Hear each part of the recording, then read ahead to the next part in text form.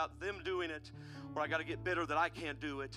And they're going to sing different kinds of songs than what some of us sang when we were younger. They're going to act different ways, and they might wear different types of clothes, and the ties might be, they get skinny and they get fat. The ties do, and they get skinny and they get fat. And I learned to hang on to my ties. They'll come back. Don't worry about all that stuff. Just bless them, Lord. Bless them, Lord. Use them, God. You anoint them, bless them, use them, and encourage them, and pray for them. Amen? And when you see these young people come up around the front, you can come up with them and worship with them and stand with them and celebrate with them. Amen? Let's sing this one more time. I want to go to the chorus of this song. At the bridge is fine, yeah. Let's do the bridge. Amen. Sing this to the Lord. The mountains shake before Come on, that's it. The demons run and flee. Hallelujah. Have the mention of your name, King of majesty. There is no power in hell for any who can stand before the power and the presence of the great I am. The great I am. The great I am.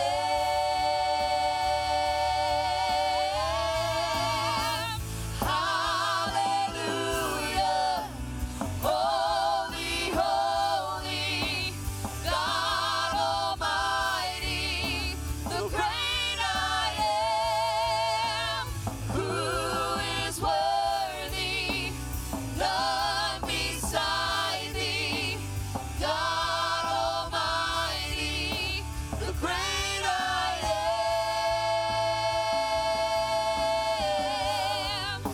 The great I am. The great I am.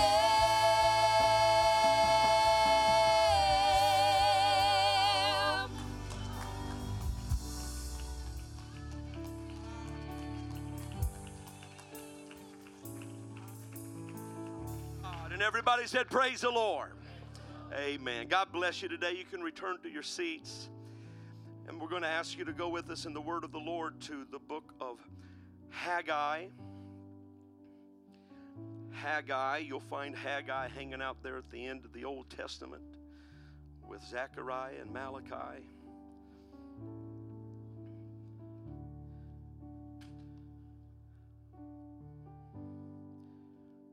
Chapter 1, Haggai chapter 1.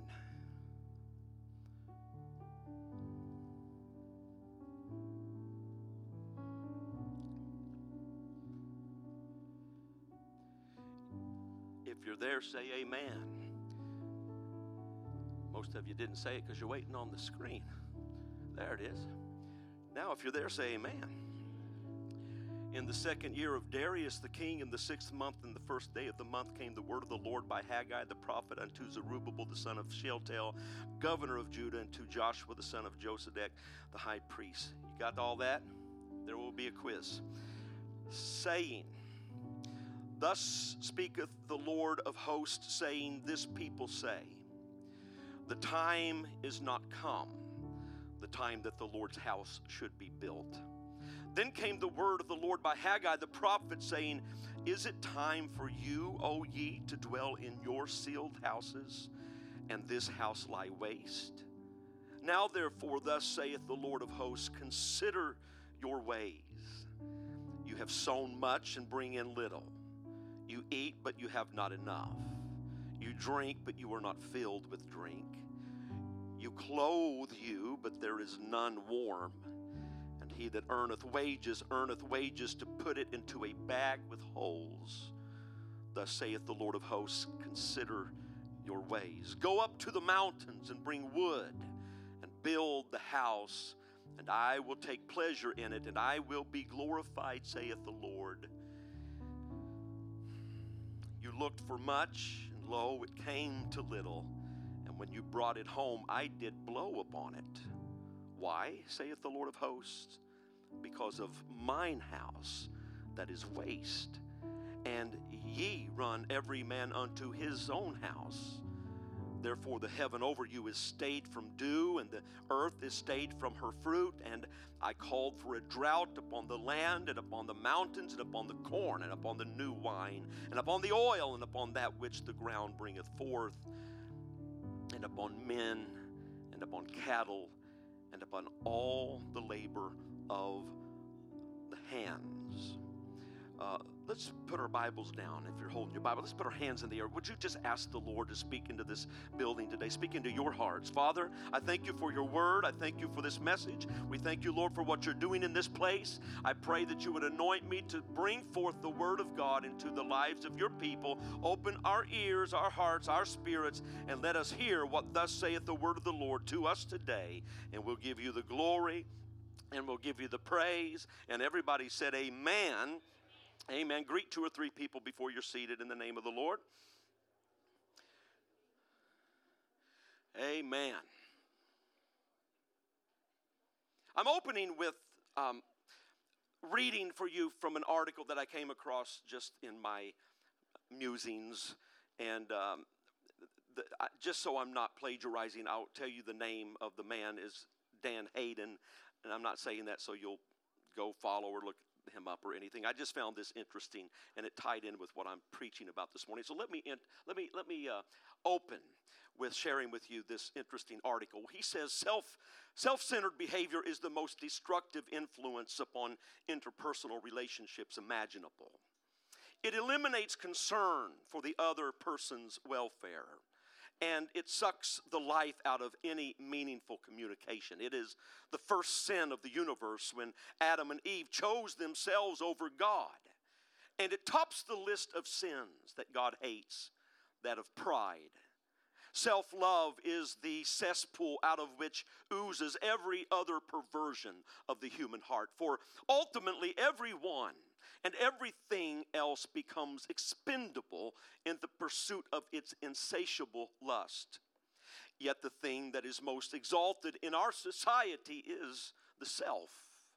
Self-fulfillment, self-determinism, and self-image are highly regarded as the essence of life by our hedonistic culture. The breakdown of our society is usually blamed on other things: too much drugs, too many guns, right-wing fundamentalists, etc. But those who can see beyond their animal instincts recognize that the real culprit is the self-centered, egomaniacal, prideful condition of the human heart left unchecked by the moral laws of God. Relax the moral restraints on the depraved nature of man, and it will seek its own narcissistic level every time. Paul warned Timothy that the last days culture would be characterized by peril due to the loss of moral integrity. The list of 18 sordid, dehumanizing attributes of this culture begins with, "For men shall be lovers of their own selves." Actually, lovers of their own selves is one word in the Greek text. It's philatos. This compound word is built around the intensive pronoun autos, which means self, and is translated variously: himself, herself, ourselves, themselves. This word has invaded our English vocabulary in a multitude of compound words. You'll recognize them: autograph, autobiography, automobile, autocratic, automatic. In all of these words, the idea of self or by itself is dominant. For instance, autobiography, of course, is the biography of oneself, and automobile is the idea of being mobile by itself. Now, in the Greek word philatos, the additional word philos is added to the notion of oneself, autos. Philos is the common Greek word for love. It signifies the kind of love that comes from the emotions of the heart. When we are attracted to someone or feel emotionally drawn to someone, we are experiencing philos. Basically, philos is what turns us on. Therefore, when added to the word autos, this compound word indicates that the thing which turns us on is ourselves. Philatos. This, the Apostle Paul says, will be the most defining element of the last days culture. People will be lovers of their own selves. Philatos. More than anything else, this is the reason we are seeing a major decline in goodness and a drastic increase in badness. People are acting selfishly. They are putting their own interests ahead of the needs and concerns of others. Think about it. When a young man pulls the trigger and kills his schoolmates, that person is acting in a philatos manner. When someone steals from someone else, you see it on the news right now, the smash and grabs, that is philatos act. Likewise, when a man leaves his wife and family for other interests, he demonstrates that he is a philatos individual. Even little things that we do every day in putting our own interests ahead of others, or in contrast to God's desire for our lives, indicates that there is a large measure of philatos in all of us. According to the Bible, self-love is the most degrading thing about us, and the only antidote is to confess our sin to God, to claim forgiveness through faith in Christ as our Savior, and then to pray that the Holy Ghost will put within us a giving, sacrificial spirit. There is another Greek word for self in the Bible. It is the word idios, which means one's own, peculiar to oneself. Well, I may not read this part because he ends up by using the word idiot, so we won't go there. Paul says in Romans 12:1, I beseech you therefore, brethren, by the mercies of God, that you present your bodies, think of this, that you individually, each of you would present your bodies. What does your bodies represent here? Your body represents your entire being. Because when you bring your body, I told you Wednesday night, we are a spirit with a soul that lives in a body. So when you bring your body, you bring your spirit and you bring your soul. And when we say things like, well, I was there in spirit, just not in body, that's really not accurate, because where you can only be in one place at a time right now. And so when we bring our body, so Paul is saying, instead of breaking it down, I'm just going to tell you, present your bodies, because when you bring your bodies, and by the way, your bodies, your fleshly shell is the thing that you will fight most with anyhow. And so Paul says, bring your very being, and bring it as a living sacrifice. I did not come today to tell you that serving God is an easy thing. I will tell you the plan of salvation is simple, but I will tell you that walking with God, Jesus said, if you're going to serve me, if you're going to follow me, you're going to have to take up a cross and follow me. You will have to lay down your self-will, your self-agenda, and you will have to take up my cross, my purpose. You will be required to make a sacrifice. Paul says you need to present your bodies a living sacrifice. Holy, acceptable unto God. He says it's your reasonable service. When we are selfish, we think that anything we do for God is a big deal. This is a big deal. I've got to go to church. I've got to give my tithes. I've got to stay away from this. And when we are selfish thinkers, we think in terms of, oh, what a big sacrifice. But Paul says these things of being holy and being acceptable unto God, he says it's just your reasonable service. And then he says, and don't be conformed to this world, but be transformed by the renewing of your mind, that you may prove what is that good, acceptable, perfect will of God. Verse 3, for I say, through the grace of given unto me, to every man that is among you, watch this, not to think of himself more highly than he ought to think, but to think soberly, according as God hath dealt to every man the measure of faith. Not to think of ourselves more highly than we ought to think. What will get in the way of us being a living sacrifice before God is when we think of ourselves more highly than we ought to think. Now, I will say this. Many people will struggle with this concept, and many people will check out on a sermon like this very early because they automatically begin to think that, well, that's not me. That's not describing me. Because if I had $1 million, I wouldn't spend a dime on plastic surgery, and I wouldn't go out and buy a big fancy car and a big fancy house. What you fail to realize is that self-pride, self-promotion doesn't necessarily mean that you're worried about your appearance.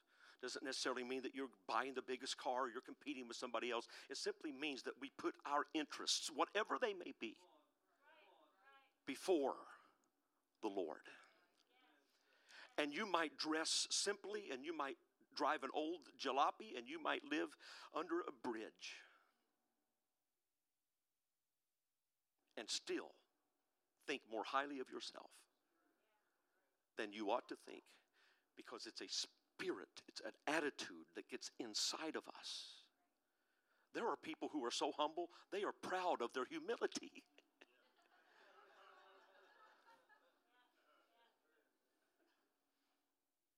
I'm more humble than you. You just failed the test. So, they've been out of captivity for 18 years. Haggai most likely was born in the 70-year captivity, and he was released to go along with Zerubbabel back to the land, and they were there now faced with this monumental task of rebuilding the waste. Jerusalem had been destroyed, the temple had been dismantled, and now it was their role. Zerubbabel was the leader of this particular charge, and it was their role, this expedition. It was their role to rebuild the temple, and they got so far into it, and then they begin to lose interest. Now, I say that term, but I don't really mean it that way. They didn't necessarily lose interest in the temple. They just begin to be interested in other things. And when you begin to put your interest in other things, doesn't the Bible say you cannot serve God and mammon? You'll either love the one and hate the other. You'll cling to one and despise the other. But you cannot serve God and mammon. Jesus is saying you've got to decide where your interests lie. Well, you must decide what you put first in this life. And when they stop putting God's work, God's purpose, God's kingdom, God's agenda, when they failed to put that first, what really happened was they began to find other interests. I read it for you. I read, 10 verses. 10 verses that describe the condition of Haggai's day, God's people during Haggai's day. God's complaint was, you have left the work of God.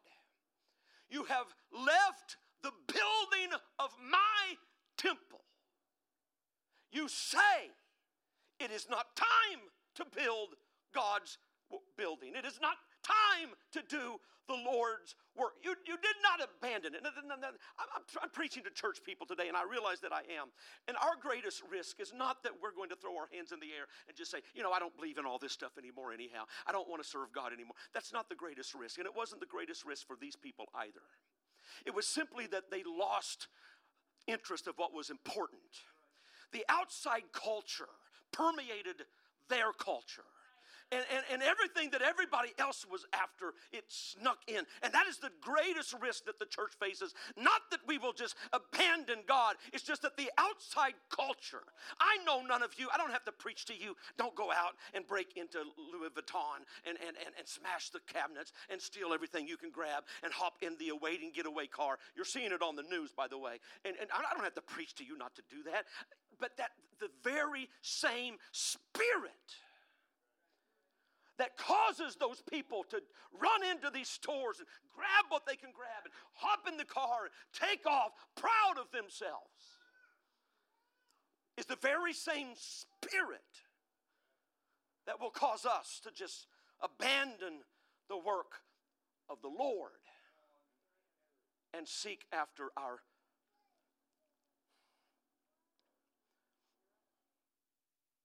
self-interest. Philatos. You have too many morals to go smash and grab. You have too many morals to go shooting and places up. You have too many morals to do those things.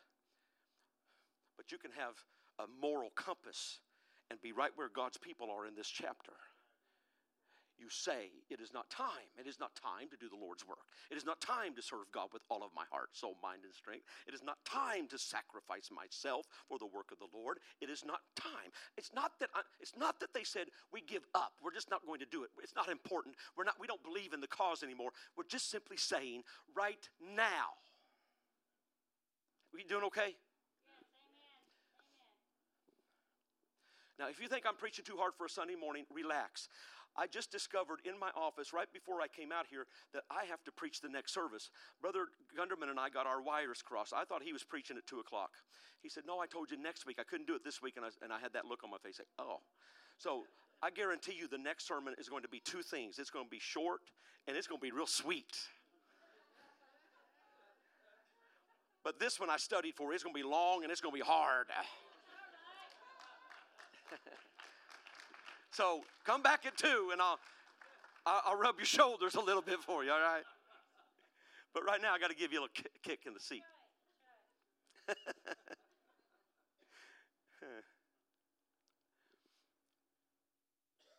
I think this actually might become a two-parter, so we might just push pause, come back at 2 o'clock. So it's not that we're at risk of just. They didn't say, "No more God." They just simply said, Haggai, Zerubbabel, we're kind of thinking about our own houses now. When they first arrived, they were so ecstatic about the work of the Lord. And then some years passed, 18 years. They're now going after their houses. Well, maybe the wife said after Jedediah came home at the end of the day. And she said, well, you spent 12 hours down there, and our own roof is leaking. And Jedediah said, well, honey, I'm doing the work of the Lord. This is the most important thing. And then the next day she said, well, I need 13 hours today. And that, I don't know. I'm not trying to blame you women, but, sometimes it's your fault, not always. It might have been that Jedediah came home and said, that's a lot of hard work. And his wife was saying, but that's the work of the Lord. Stick with it. I gotta correct this here. Stick with it. And Jedediah says, yeah, but Jonathan's house looks better than our house. So I think I'll just start working on our ceiling, our roof, our house, our siding. The gutters need painted, and the yard's really it's going to pot, and we need to fix the landscaping, and things are just falling down. I'll take today and concern myself more with our stuff, honey. Just today. And today turns into 2 days and a week. And it's how people fall off. It's how you see people who were once so excited about serving God that today you don't know where they are. It did not start with I don't care. It was simply, not now. 10 o'clock Sunday morning, most important place you can be is right here. But you get that, well, maybe not today, not now. It starts with, and that's how they got to the point where Haggai, the Lord says, you tell them that they say, this is not the time. Now is not the time to do the work of the Lord. He says, you are running every man to his own house, and you're doing your own thing. You're taking care of your own. He says, the house of the Lord doesn't even have a top on it, and you're worried about your ceilings being just right. Very descriptive of their attitudes. Okay, so what's the result of all of this? What is the result of this self-centered spirit?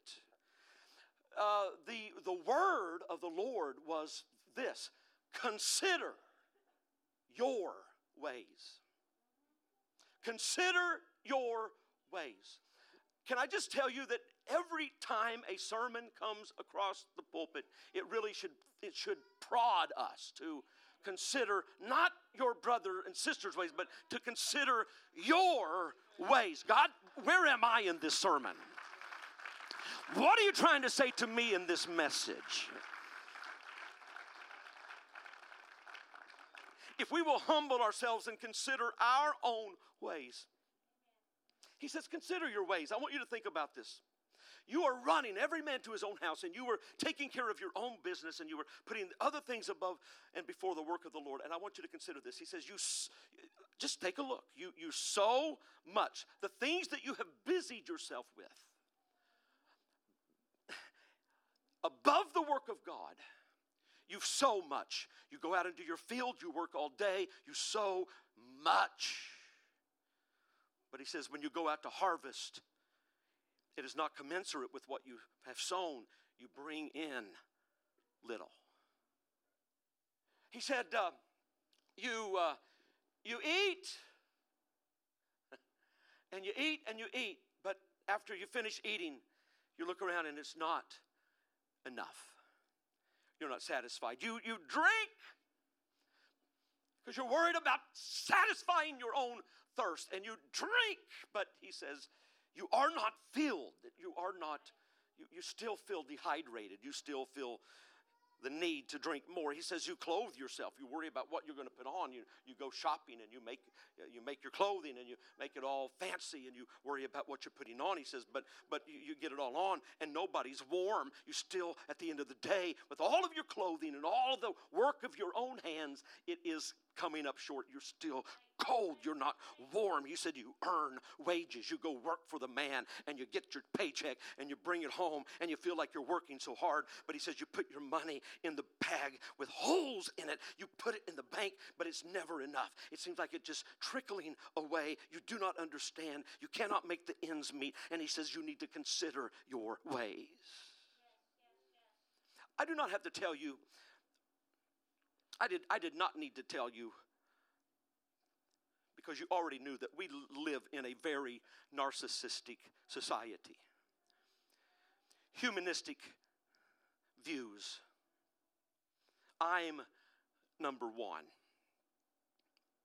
It started in Eden when the devil told Eve, eat it. You won't need God. That was the basic message of his temptation.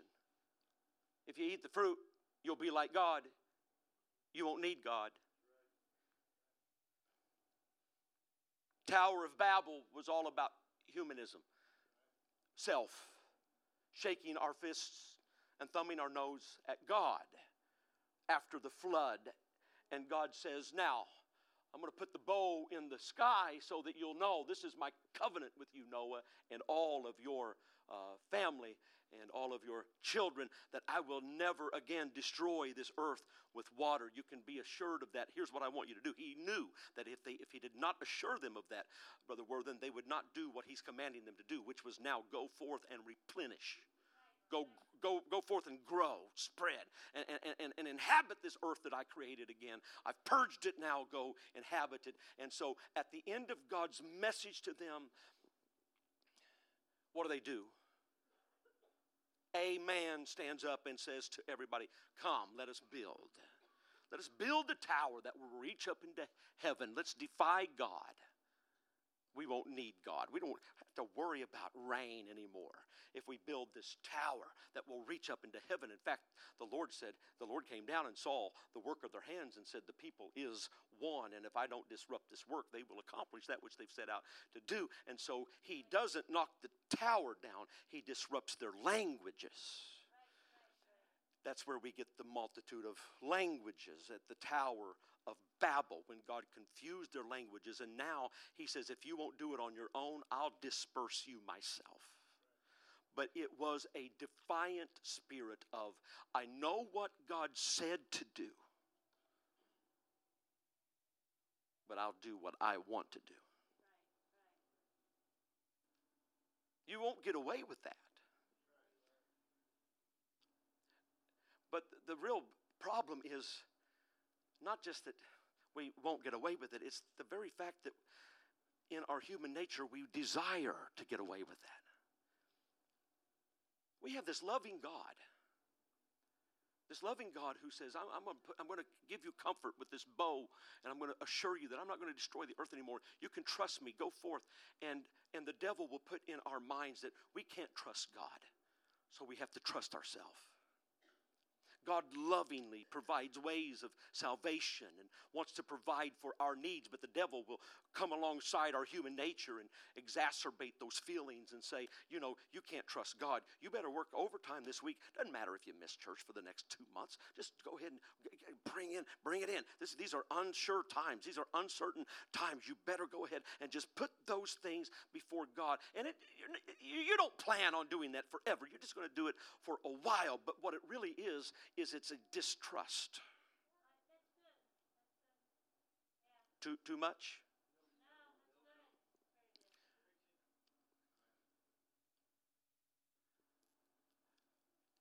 You can do it that way, but God won't bless that way. God wants us to trust in Him. God wants us to trust in Him so He can demonstrate His love and care for us. That's why, wasn't it Peter who said we need to cast all our cares on Him, for He, not just so we can feel better at the end of the day. No, He cares for us. He says God wants to demonstrate His care for you by allowing you and encouraging you to cast all your cares on Him. It is a cycle. I cast my care on Him. He shows His care for me. I cast my cares on Him. He shows His cares for me. I cast my cares on Him. He shows His care for me. I trust in Him. He provides for me.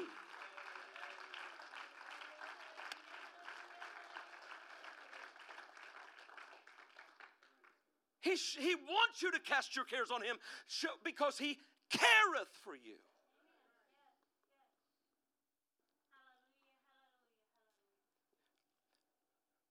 But Satan would pervert that in the minds of Adam and Eve. They think if they can do this against God, they won't need God. Actually, now they need Him even more.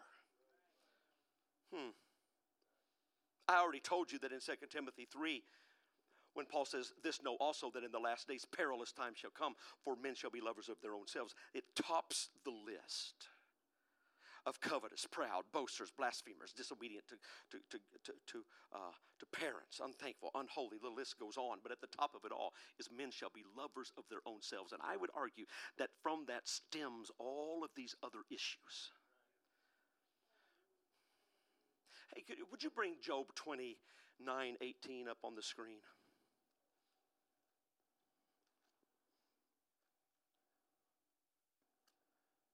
Then I said, I shall die in my nest. I referred to this recently. And I shall multiply my days as the sand. This is Job as he's thinking back. He's in the middle of his trial. You see it, it's chapter 29. And he's dealing with his trial. In the middle of his trial, he's thinking about the way he used to be. He's been in the trial long enough now that God is beginning to change the way he thinks. He's grown spiritually, and he's thinking now back to, he says, I said then, back when I was the man. If you read his memories include things like, I used to walk down the street and everybody bowed to me. I showed up at market and everybody said, that's Job.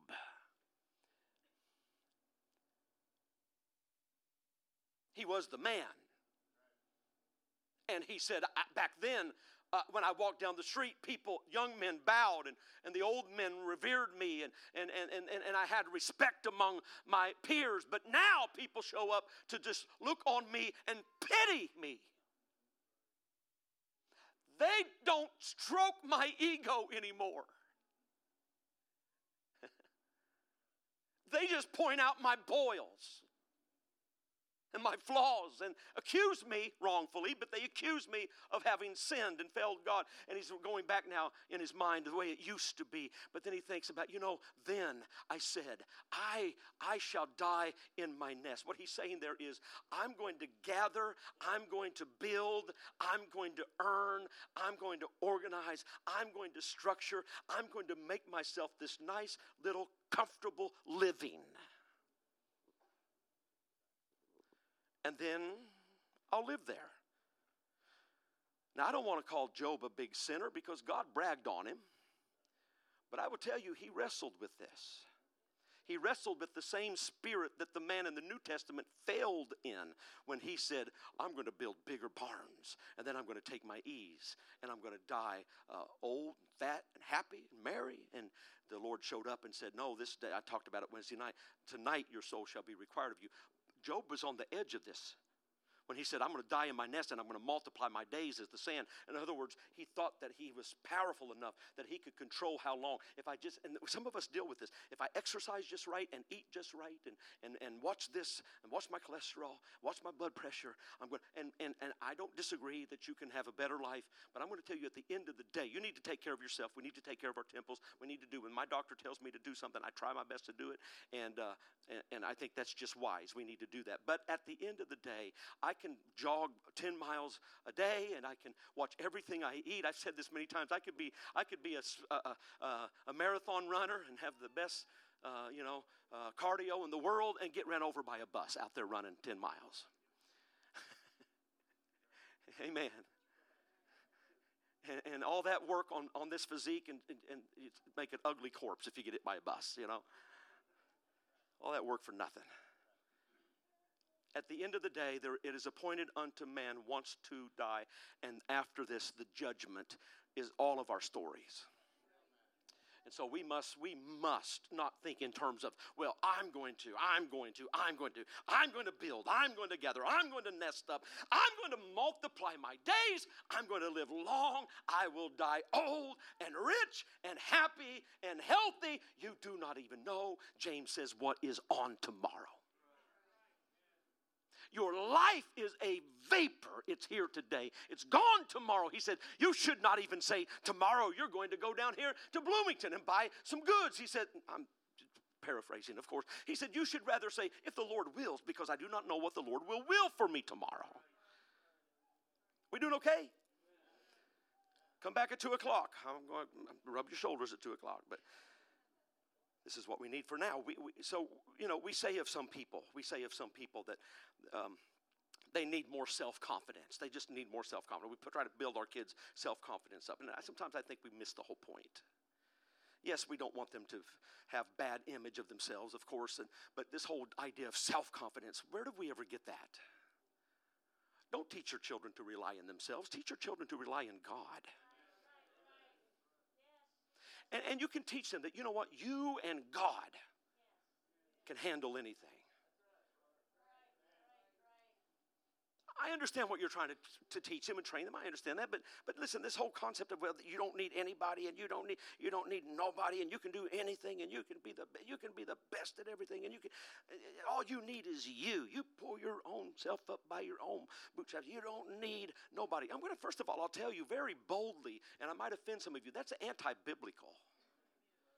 The idea that we don't need anybody else is anti-biblical. And I'm not talking about socialism here. I'm just simply saying that in the body of Christ, Paul compares us to the body of Christ.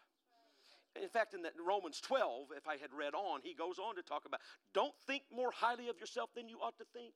But soberly, he goes on to talk about, for we are the body of Christ. We are many members, but we have different offices, but we're all one body. So if the pinky says, well, I'm more important than the pinky toe, what's the point? Who cares about that argument? I don't want you to take an axe to either one of those members. I'd like to keep my pinky toes and my pinkies on my hands. Well, the ear says, I'm more important than the eye. Some days you are, some days you're not. Some days I need to hear, and some days I need to see, and sometimes I need to do both, and I don't want to lose my hearing or my vision. And this whole idea that we could separate from the body and thrive is anti-biblical. Don't need no body, you do need a body.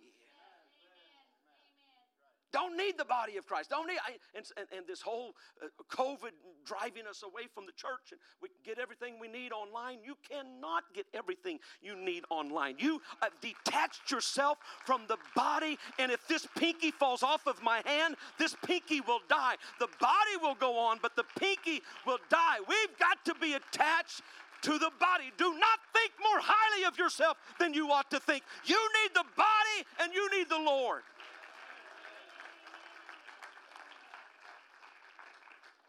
And then I'll say this and I'll close. And musicians, why don't you go ahead and come? Not only do you need the body, and we don't talk about this often when and I'm not trying to guilt anybody. I'm really not. I'm trying to just give you the Word of God. But when we're trying to get people back to the house of God, and it's almost like we want to shame people. Well, you need the body. You'll die without the body. That is true. But not only do you need the body, my friend, the body needs you. The body of Christ needs you. Not full of yourself, not showing up like, okay, now we can have revival. You know, the pinky has arrived. Now we can do some things. Come on. But we can do it better. Amen. You can function without your pinky. You can function without your fingers. You can function without a hand and an arm. You can function without a leg. But you ask our good brother Harding, do you function as well with one leg? Now, maybe Brother Harding's a bad example because I don't think he's ever let it slow him down at all. He climbs up on the roof and cleans gutters out, and I just pray for him. Lord, keep your hand on him, Jesus. But you don't climb a ladder as fast as you did before. It impedes us. That's the thing. Well, they can make it without me. We can, but we don't want to. When you withhold yourself from the body, you withhold yourself. You withhold your gift. You withhold your gift from the body, and the body has to learn how to adjust and function without you. There are things that would happen with you here that will not happen when you're not here. There are things that can happen when you show up that will not happen when you do not show up. Don't you ever let the devil tell you don't need the body. You're better than that. And don't you ever let him tell you the body doesn't need you. They don't care if you show up. Both are a lie. You need the body of Christ. You need the body of Christ. You need that brother. And you need that brother. And you guys encourage one another. And you strengthen one another. And you flourish when you're with one another. And you do better. And even when you make mistakes, we do better when we show back up. I grew up in the church, Garen. I grew up in the church back when we used wooden clubs. Yeah, right. Maybe not that long ago, but it was different technology, different things. But I was a teenage boy. I grew up in the church. I didn't come to church every time the doors were open saying, bless God, I've had victory all week long. I made mistakes. But I would come, the devil, I know how the devil works. He'll tell you, why even bother? And then even if your mom and dad make you go, why bother getting into the worship? You've messed up. You failed. But I discovered this when I get in there to the house of God with other members. Instead of out there in the world where everything's pulling me away from the body, I get into the body and I feel the body pulling me back in. Isn't it amazing today how much we know surgically they can reattach hands? That blows me away. And fingers will work after the healing process. They can reattach nerves and veins and skin tissue, put the bone back and things. There's just something intrinsic in this created body that it heals and it will pull itself back together. When the Lord told the man of God, can these bones live? Ezekiel said, you know, Lord, I don't know, but you know. He said, I want you to begin to do something. It's a valley full of disconnected, dead, dry bones. Not even skeletons, just scattered bones. Bodies, former bodies, now disconnected and dead. And he said, I want you to pray and I want you to speak the word over them. And he said, so I did as the Lord commanded. And as I prayed, the wind began to blow. As I spoke the word of God, the wind began to blow. And click, click, click, click, click, click, click, click, bone began to reconnect with bone. And bones that had been scattered. That man's bones were scattered all across the valley. But somehow, when the word of God was spoken, Brother Deckard, that bone found itself back to the right bone. and click, click, click, and then he began to speak, and skin and sinews and nerves and veins, and they stood up, but they said they were just dead. They were just bodies. And he said, now I want you to pray, and I want you to pray to the wind, that the wind will come and fill them with breath. And as he prayed, those disconnected bones, I'm just saying, they lived. They stood up an exceeding great army. I want you to know that if we understand our need for one another, our need for the body, no matter how disconnected, disjointed you may be, the body has this very powerful ability. God put it in us to be able to pull you back in, receive you back in, graft you, heal you back in. Let's stand.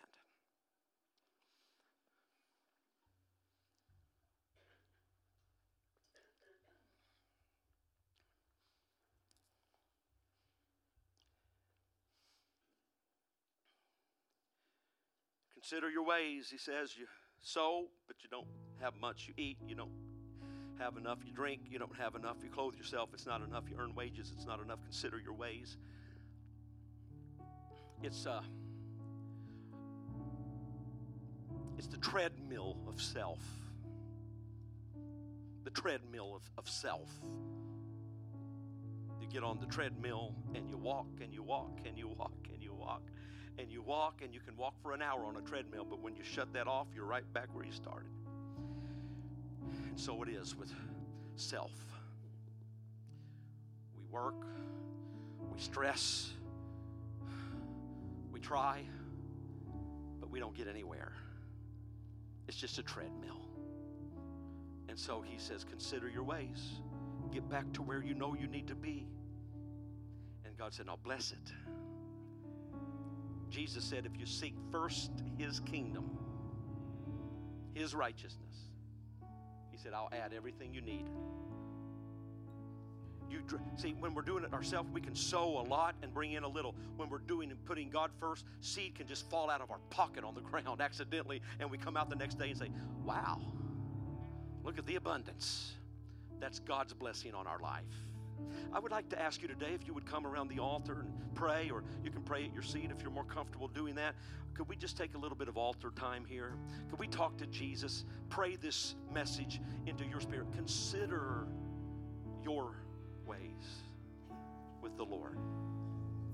Have your way, Jesus. Thank you, Lord. Jesus at the center of it all. Jesus at the center of it all. From beginning to the end, it will always be, it's always been you, Jesus.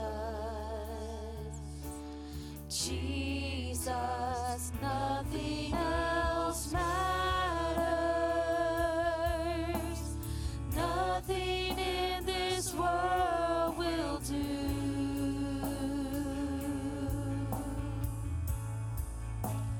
Jesus, you're the center. Everything revolves around you.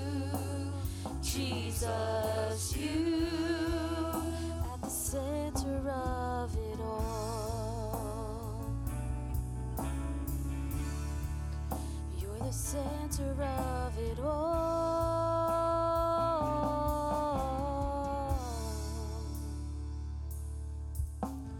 Jesus, be the center of my life. Jesus, be the center of my life. From beginning to the end, it will always be, it's always been you, Jesus. Jesus, nothing else matters. Nothing in this world will do.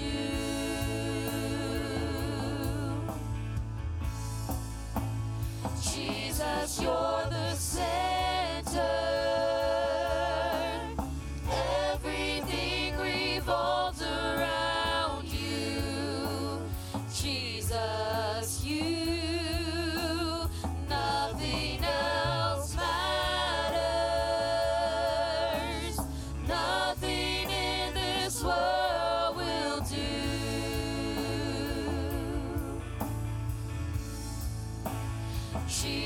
Jesus, you're the center.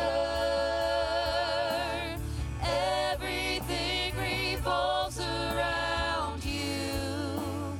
Jesus, you. From my heart to the heavens, Jesus be the center. It's all about you. Yes, it's all about you. From my heart to the heavens, Jesus be the center. It's all about you. Yes, it's all about you. From my heart to the heavens, Jesus be the center. It's all about you. Yes, it's all about you. From my heart to the heavens, Jesus be the center. It's all about you. Yes, it's all about you. From my heart to the heavens, Jesus be the center. It's all about you. Yes, it's all about you. Jesus be the center of your church. Jesus be the center of your church. Every knee will bow and every tongue shall confess you, Jesus. Jesus. Let's just say that name right now. Jesus. Jesus. Jesus. Jesus. Jesus. Jesus. Jesus. Jesus.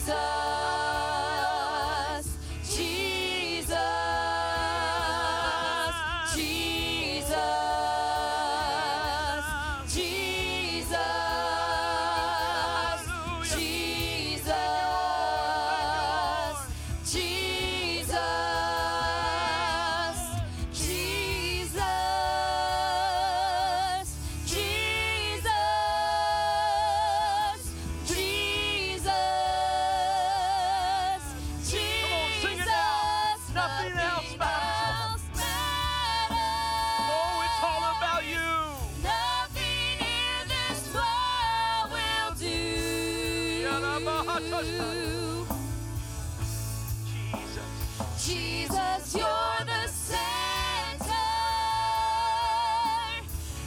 Everything revolves around you. Jesus, you. Would you raise your hands right now all over this building and commit that to the Lord in the name of Jesus? It's all about you, Lord. You are the center of it all. I pray for your people today, God. Give them strength, Lord, to walk with you. Walk in your ways and walk in your word. We ask in Jesus' name. Everybody said amen. Amen. God bless you. We're going to be back here at 2 o'clock. Our youth and Hyphen will have their classes in our 2 o'clock session. And our children will be back with us at 2 o'clock. So God bless you. Have a good break here. We'll see you in a few hours.